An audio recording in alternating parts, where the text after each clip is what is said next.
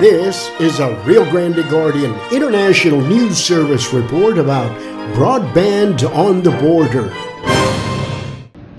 Commissioner Garza, what made you choose VTX1 over the other 3 or 4 applicants that submitted a bid? What were the key attributes that VTX1 had?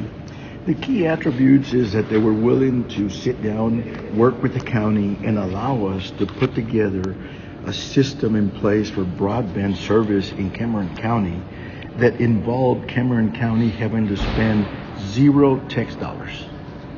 That was one of the main attributes. Besides the reputation that they bring to the table, besides the ability to provide high-speed internet in a affordable manner for their users, and the reliability and access.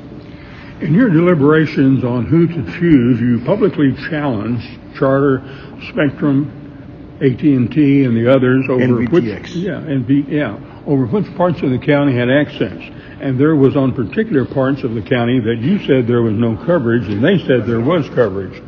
Which rural areas of the county were we talking about? Well, most of the, as you well know, in Cameron County, precincts 3 and 4 of the county are outside of the Brownsville area.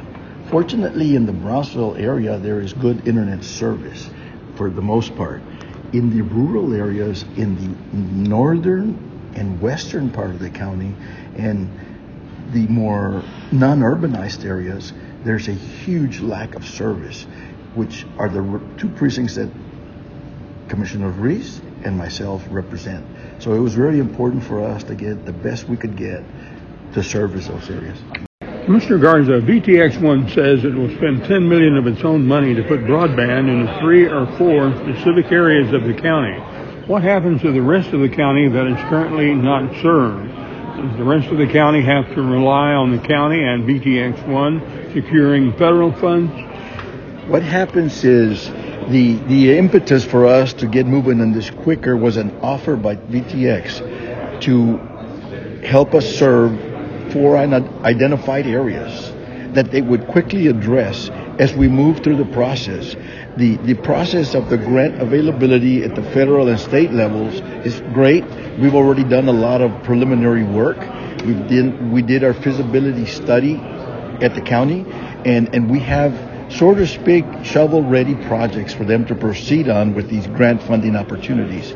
The dollar amount above and beyond this initial areas that are going to be served within the next, or started to be served within the next 120 days, was just an impetus to get us moving and get us going. And more importantly, I believe, in my way of thinking, is to show that we can be, especially with a partnership with people that know what they're doing, that is their business to provide this service, partner be good stewards with state and federal money that comes into Cameron County, and quickly utilize it and quickly deploy the services. And we hope that within the next year or so, it's expanded and multiplied much more than just the 4 areas that we've been discussing here today. So, Commissioner Garza, to understand that the initial $10 million that VTX1 is going to invest in this project under the public-private partnership will be the most areas of the most need in the county? Is that what I'm hearing?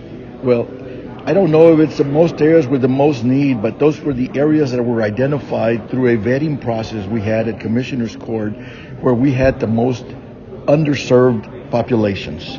And we figured that if we could get the service to those, it would be a great impetus and a great opportunity for us to provide a service that otherwise would have never been available. So what I'm understanding you to say in the earlier questions that we've asked is the fact that by VTX1 being a non-for-profit organization, back to its roots in the 50s when it was established as a co-op, it's able to go where the areas of the most need exist, not where the most profit exists. Exactly. And that's been pretty much, I believe, what the mission of that co-op has been through the years. It's been not necessarily going out and connecting the most connections and making the most money and revenues for a company, but providing that service. I was born in a small community in Starr County, and I can remember when Valley Co-op was our telephone service provider. And they were there back then.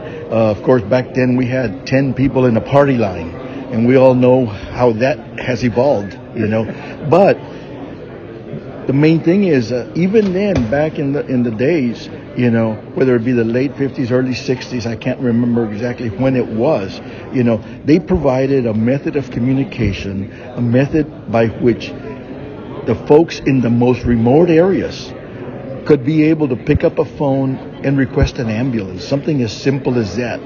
Could be able to get on the phone and talk to a teacher that sometimes was 30 to 45 miles away. Was able to not go in and hopefully get in to see a doctor, but was able to pick up a phone and make an appointment. Simple things in life that are necessities. Or call the volunteer fire department. Call the volunteer fire department. Call, your neighbor. Call for help on anything. It was just a basic need that we didn't know we didn't have before it came about. But again, that's the same company that is offering today to do for our residents that are most in need and probably most economically challenged to be able to provide. The ability and the examples that were expressed about the opportunities for business. I have a business in Arroyo City, a business owner, that his biggest challenge is not what he provides and sells. His biggest challenge is having good, reliable internet to be able to use that mode of communication to sell his product. These are the opportunities that come about. This kind of like, it flattens the competition. Everybody kind of now can be on the same platform and be able to compete with, the big box stores in town. Most of the time, interestingly enough, those stores provide a better service, provide a better product, provide a quicker service, and provide a personal service to people versus going to a big box store somewhere else. So, to be able to say that we can bring a little piece of that to folks in our county that are most in need, I think it's a win-win. For me, the biggest win, as you probably saw me mention to the judge, is we are not spending one local tax dollar that is generated by our folks.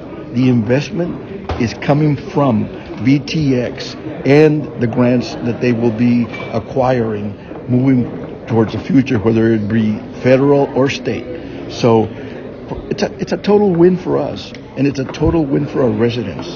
There is no, company somewhere up in Dallas or somewhere up in New York or somewhere else that is raking in profits and having to promise their shareholders a profit. The profit, as you heard, is the increased well-being economically, medically, and educationally, every which way of our community. And for that, to me, is priceless. Where was this that you were raised and you got this miracle of a phone line that had 10 other neighbors on it? How old were you, and where was that in Stark County?